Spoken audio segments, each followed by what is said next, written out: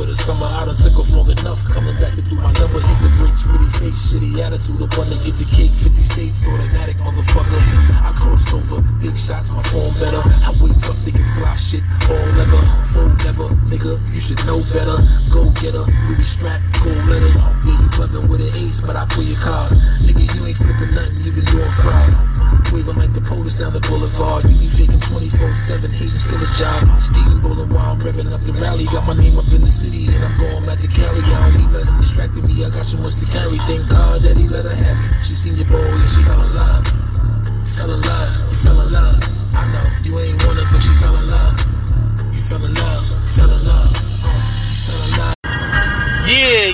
Yeah, I know the intro was short, but we gotta get right to this shit, man.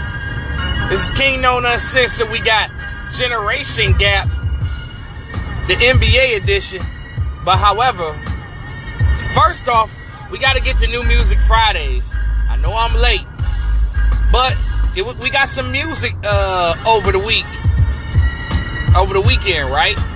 We gonna hop right to that shit, and then we gonna get to what's been kind of on my mind lately.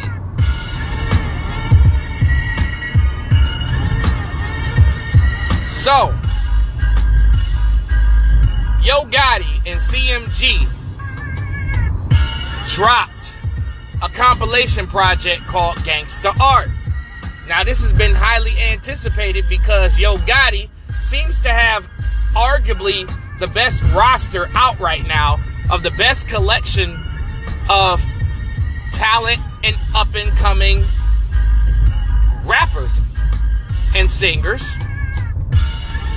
So, we're going to go over this track list and I'm going to tell you what I think.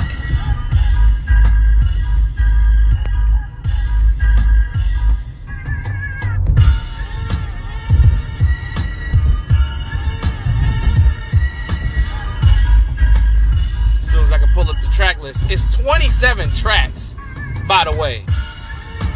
Insane, if you ask me.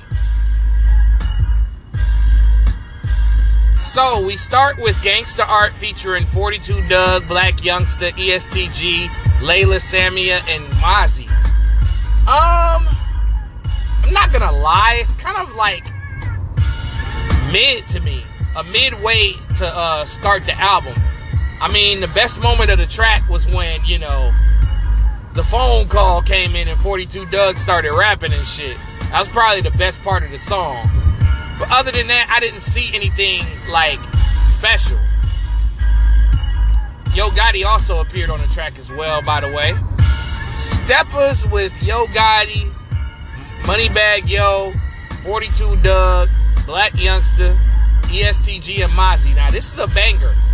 I like this record. It's one of the singles off the project. Paparazzi with Yo Gotti, ESTG, and Black Youngsta. That was cool. It was okay. It was okay. Rocky Road with Moneybagg Yo and Kodak Black. Decent song. As Moneybagg and Kodak go back and forth on the song. G Code with Mozzy. I mean, it's a different look for the project. Me personally, I think that Mozzy is a great addition to CMG.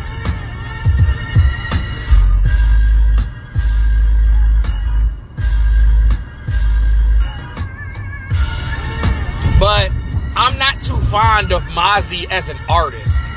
Like, I don't like none of his songs, really. I can't even name any of his songs. No disrespect. But G Code, it's okay. That's all I'm going to say. It's okay. See What I'm Saying by Moneybagg Yo. This is one of the best songs on the album. Man. See What I'm Saying is like a summer banger to me. Definitely a hit record. Definitely one of the songs I like. 1st of January with Yo Gotti, ESTG, and Mozzy. Fire. Fire. I love 1st of January. I love the slick talk on the record. Pole by Yo Gotti and Lil Papa. Is it me? I might sound crazy by saying this, but Lil Papa kind of outshined Yo Gotti on this song. His verse on Pole was dope. Pledge with just Lil Papa on it. That shit was cool. I'm not mad at it at all, even though it definitely sounds like all of the Morrays, the Rod Waves, and all the Mo 3s and shit. It seems like Lil Papa's modeling his style off of them. Hood Rich with Layla Samia. I hope I'm saying that shit right. Probably butchering that lady's name. But her and ESTG, crazy. Sounds like a mid to late 2000s record. Definitely gives me Destiny's Child Soldier vibes, and I don't know why. Tomorrow by Glorilla, this shit was kind of whack to me. I'm not gonna lie. Like, they could have went with a better song for this project. I'm not gonna lie, but they probably rushed that in there because they just signed her. So I completely understand and probably might give this shit a pass. Bust Down featuring Yo Gotti and Big Boogie. I love this beat, bro. This beat was fire. I love the sample of that beat. Kiki with Big Boogie, not gonna front. Like, this has hit potential, strip club potential for sure. Okay with Black Boy JB and Lil Migo, this shit trash. Hella trash. Major Pain with 10% and Moneybagg Yo, dope. I fuck with Major Pain. Strong featuring ESTG and Moneybagg Yo. That shit is okay. Just okay. Brick or Some featuring Tripstar and Yo Gotti. This is catchy. It's a very catchy record. I'm feeling that. Doghouse. Yo Gotti and 42 Dugg and the boy Dame. Yo, this is definitely one of the standout tracks of this project. Helluva did his thing on this project. Hold Me Down featuring 42 Dugg and Coi Leray. It's pretty average to me. I mean, 42 Dugg and Coi Leray are average rappers. Well, Coi Leray I think is trash, but you know, they're on the same level to me as far as like music goes and shit.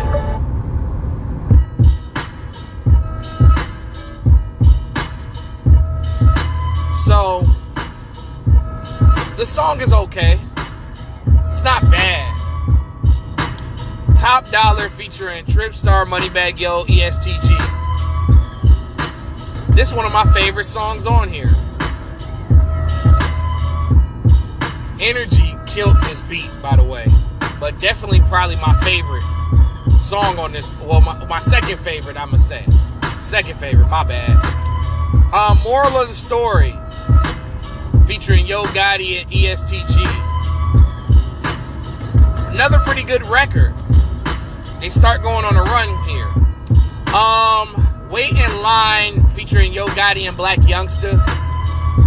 This shit is cool. Really with Big 30 and Yo Gotti, kind of average to me. Blackball with Black Youngster and Lil Migo. I like the slick talk on this record. I like the shit talking on this record. Mint That featuring Big Boogie. It's probably the weakest song on here. I don't think this shit should have made the cut, especially for this record to have 27 tracks. Soon by 42 Dugg featuring Arabian. This shit is okay. Just okay. Big League featuring Lil Papa and Mozzie. Man, I love this song. Yeah, it was Yo Gotti. Yeah, Big League is fire. I think, yeah, this shit got Yo Gotti, ESTG, and Mozzie on this record too. Yeah.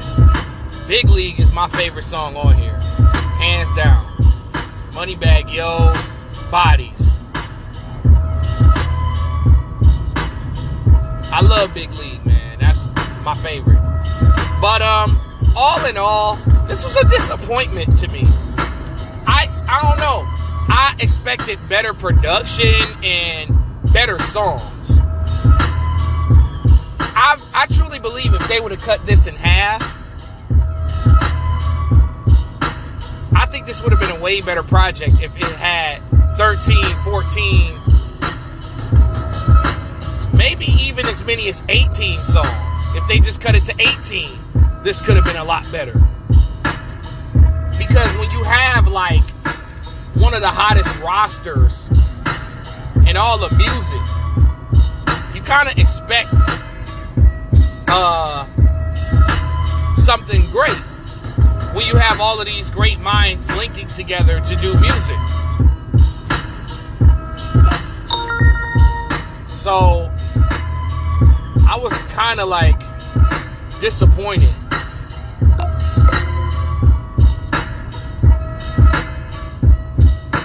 But all in all, this project isn't bad though.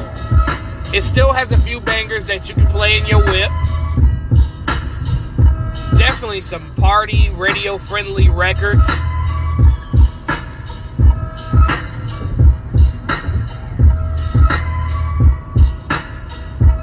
But that last song was crazy, though. Big League. That's the one that sticks out to me. That's the standout record of that album to me.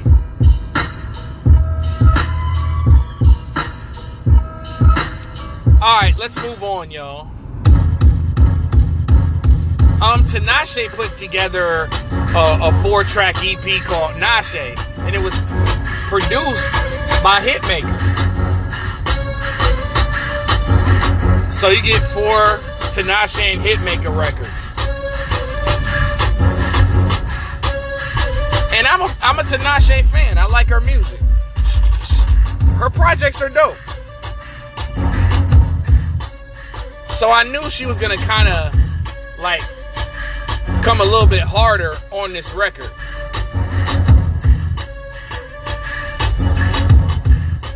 And I wasn't necessarily like disappointed in this. But let's start off with Grip. Grip is a banger. I'm not gonna lie, Grip is hard because she's doing a lot of shit talking on this record, man. And I was impressed.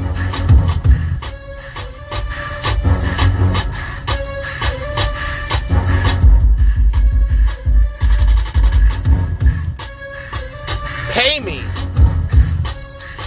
I think this is the one with the Destiny's Child sample.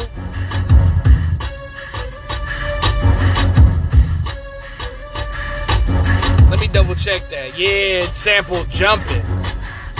Definitely a catchy record. Fashion Nova. I like this record. It was cool. What's Your Name? Another banger. Like, I like this. I think them two should link up and do an album. I like this little 4-pack that Tinashe put out. Obviously, the production is crazy because Hitmaker been killing it for quite a while now. So I definitely suggest this one for sure. Let's get to my man's Lloyd Banks. The Course of the Inevitable 2. Now, The Course of the Inevitable, I view that as a classic. I ain't gonna lie, because Lloyd Banks just showed his great lyrical versatility on those records, on that album. And this project was no different on The Course of the Inevitable 2.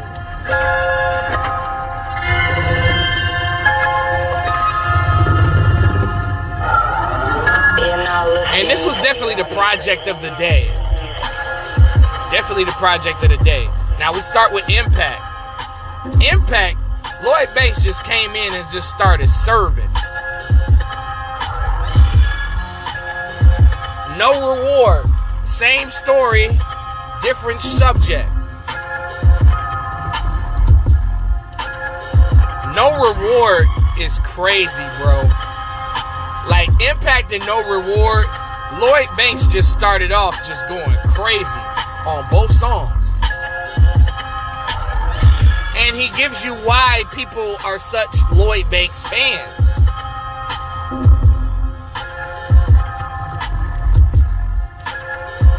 And I like the fact that Lloyd Banks is keeping this project hella New York.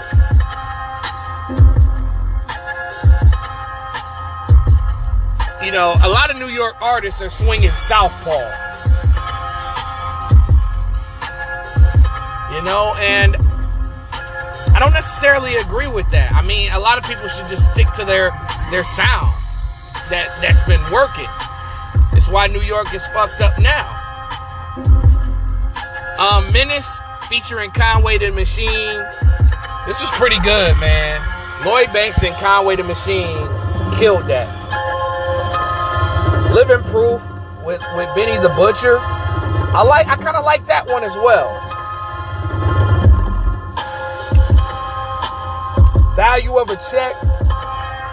Definitely got that 2000s New York sound.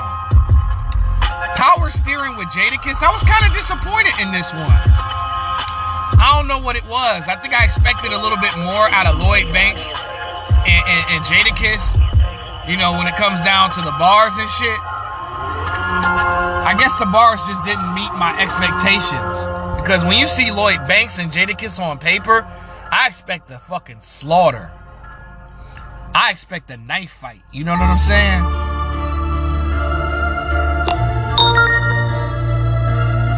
You expect a knife fight. But those two kind of coasted through this record. Fell in Love. Actually, you know what's funny? I played Fell in Love at the beginning of the show. Yeah, it's definitely probably the standout song on the album. It's definitely single ready. Socialize. Man. Lloyd Banks is a lyrical problem, man. He is a problem.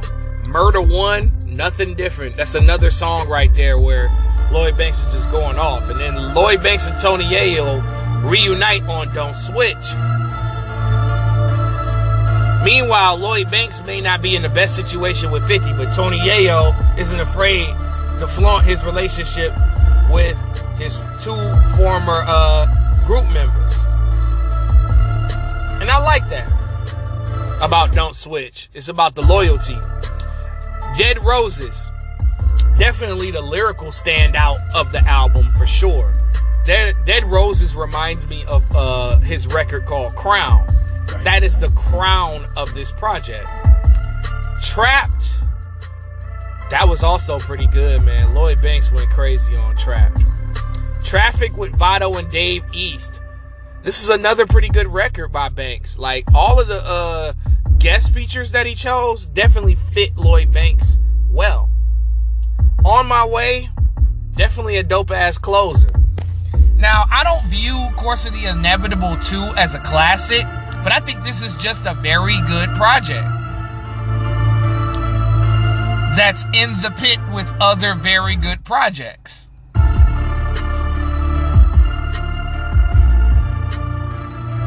And this definitely adds to Lloyd Banks' growing catalog.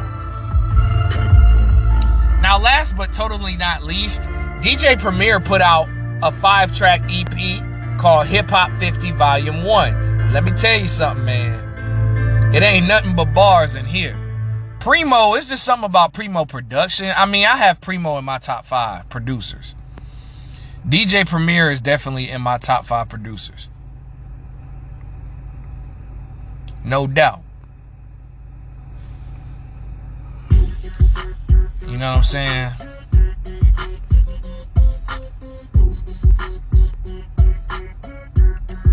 Letting Off Steam featuring Joey Badass. Oh, man. Joey Badass and Primo, they never miss.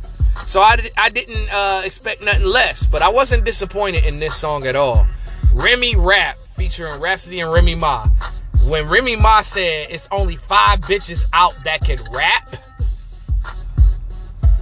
I felt that. You know what I'm saying? Because, you know, the times right now, you know, it's all about strip club music with females. And it seems like people forgot about the rapping aspect and the skill of rapping when it comes to female rap. Now, there are plenty of females in this era that can rap, but I don't think that most of them get the attention they deserve. Now, Rhapsody is one of them. Rhapsody and Remy Ma just body this shit. Like, I mean, these two, talent-wise, are among the best female MCs. Beat Breaks featuring Nas. Nas killed this shit, man. And Nas and Premier don't miss. I don't think they've ever missed either.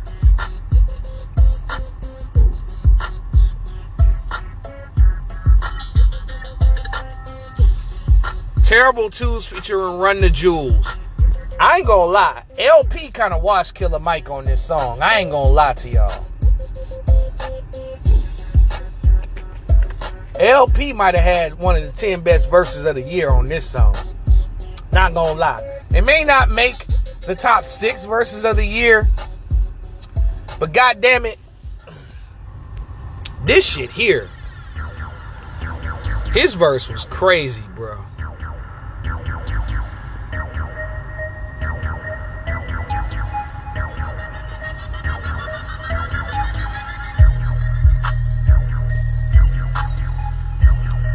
Now, the last track with Lil Wayne and Slick Rick, The Root of All, Lil Wayne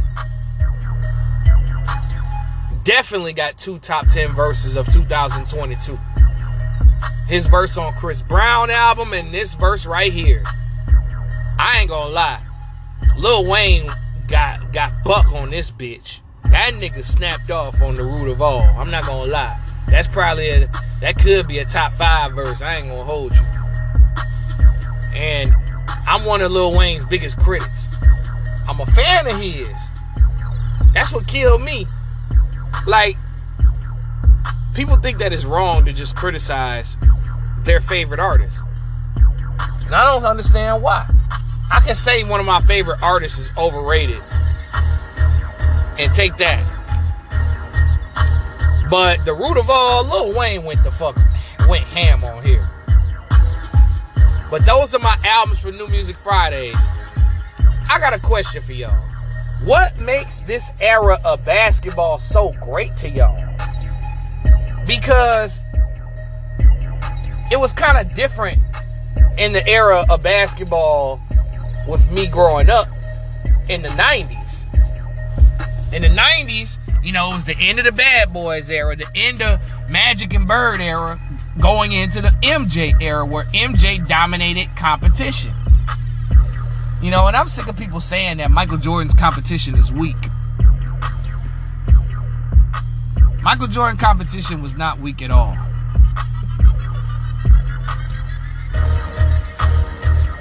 I feel like every era got competition in some form or fashion. And every era has their great players. It's always competition getting to the top. Always. But some competition is weaker than others, especially if you take all the talent and put them on your motherfucking team.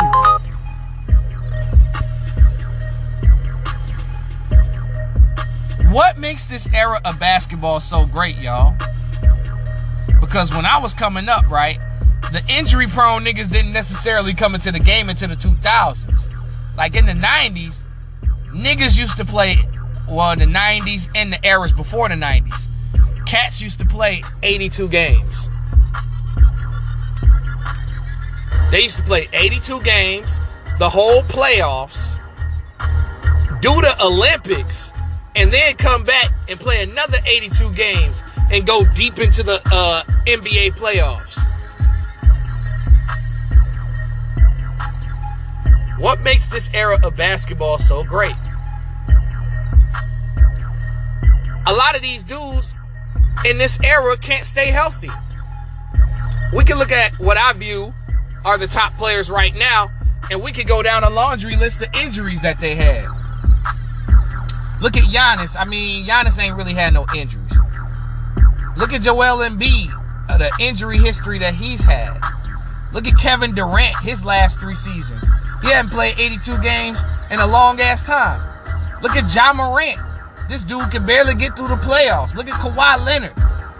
That dude sat out the whole entire season.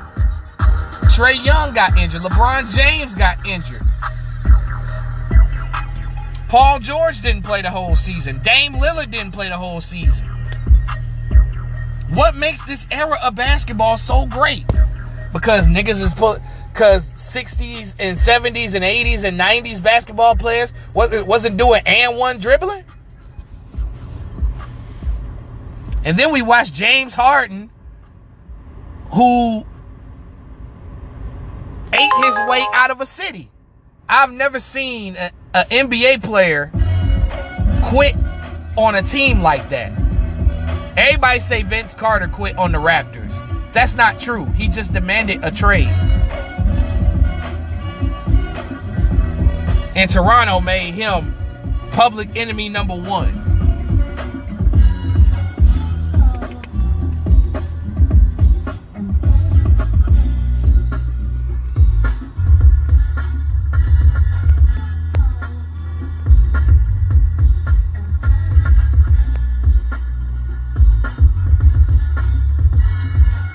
Yeah, man. What makes this era of basketball so great? Because everybody shoots threes? I'm trying to get to the root of this shit, man. Because everybody idolizes this era and tries to make this era better than every other era. Like the 60s era was the beginning of the game.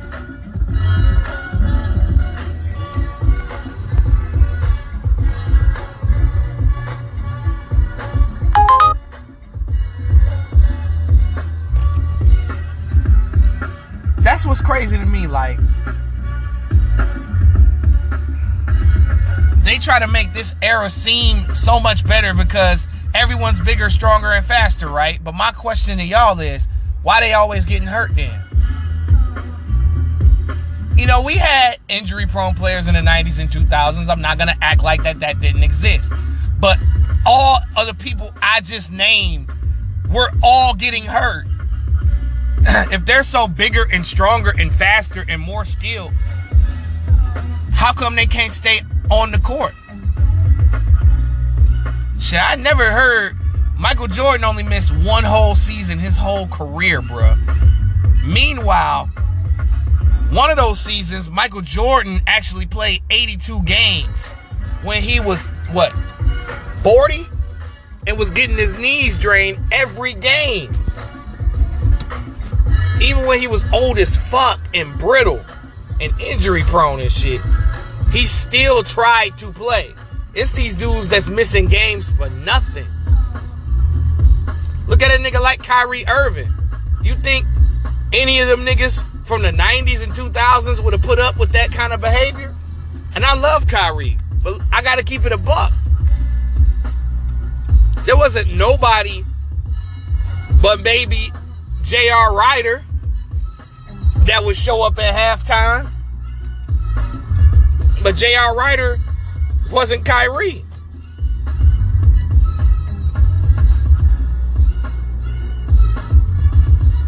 What makes this era of basketball so much better? Because big men are pulling 25-foot jumpers? Like in the old days, big men wasn't allowed to shoot threes until Dirk Nowitzki came into the game. I mean, Larry Bird was technically 6'10", the height of a power forward.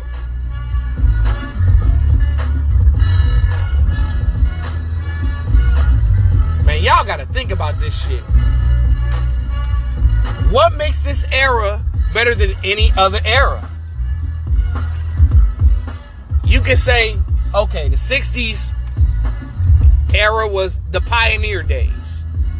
But I don't like when people era shame. I respect every era and every great from every era. That's the problem that I run into a lot, is people era shaming. I don't necessarily like that shit, man. You know, they'll say ignorant shit like Dion Waiters is better than Bob Cousy. Or they'll say some shit like oh man, let me bring a role player in this era. They would say J.R. Smith would bust John Havlicek ass. They'll say some stupid shit like that without context. Because John Havlicek was a very good basketball player. And I think he could have ate in this era because there was no hand checking. It's not physical. A lot of these old heads will get off in this era, like Jerry West.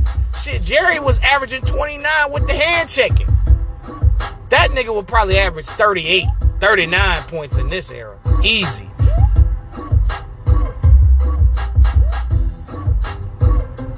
Like, people need to stop era shaming, and especially the Wilt Chamberlain disrespect, man.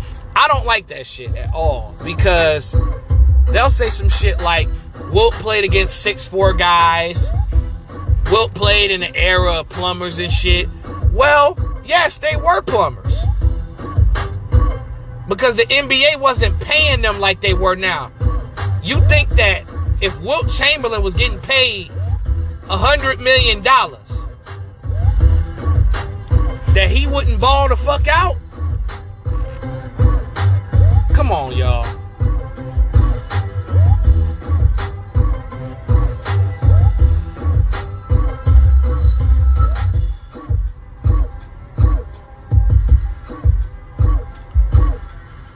Like, y'all gotta stop era shaming, man. I don't like that shit, man. Give everybody their credit. And then y'all disrespect them just to put the other guys over them, to make them forget that the history that them niggas made in order for a LeBron James, a Kobe Bryant, or a Michael Jordan to have success in their respective eras.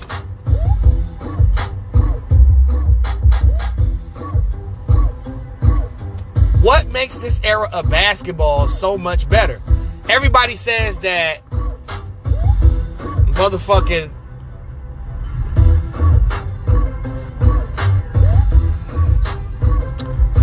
everybody says that this era is bigger and stronger and faster.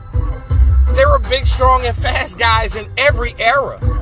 Y'all forget that Bill Russell and Wilt Chamberlain were world-class athletes that ran track and did high jumps. Shit, even Bill Russell had to tweet at Perk for talking shit and downing the old school niggas. Even Bob Cousy had to get at JJ Redick for disrespecting his era. My thing is, I feel like you should respect every era and every pioneer. That's how I feel. I do respect the legends and shit, current and past. But stop acting like the older players wouldn't survive in this era when they clearly probably can.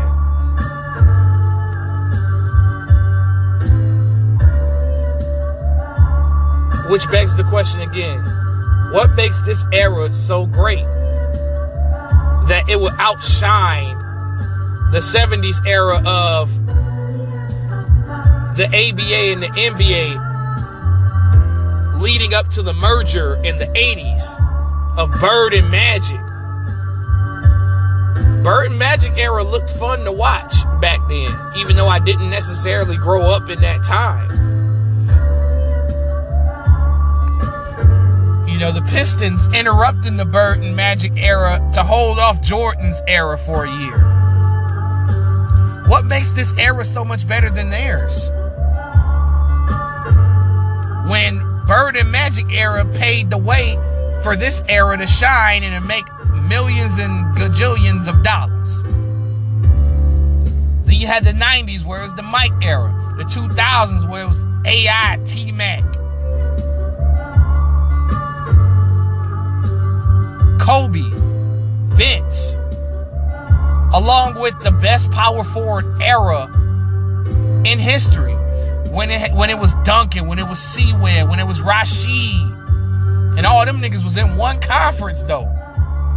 That was the killer about it. About the 2000s.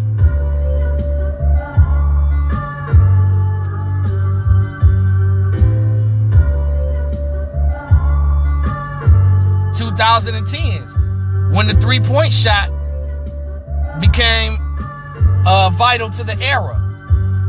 I don't think that what Steph Curry did in this era killed basketball. I feel like when the big men started attempting 5 threes a game, that's when shit started looking crazy to me. I think that would be more of an answer right there. I'm not saying that they shouldn't attempt threes. I'm saying 5? Come on, dog.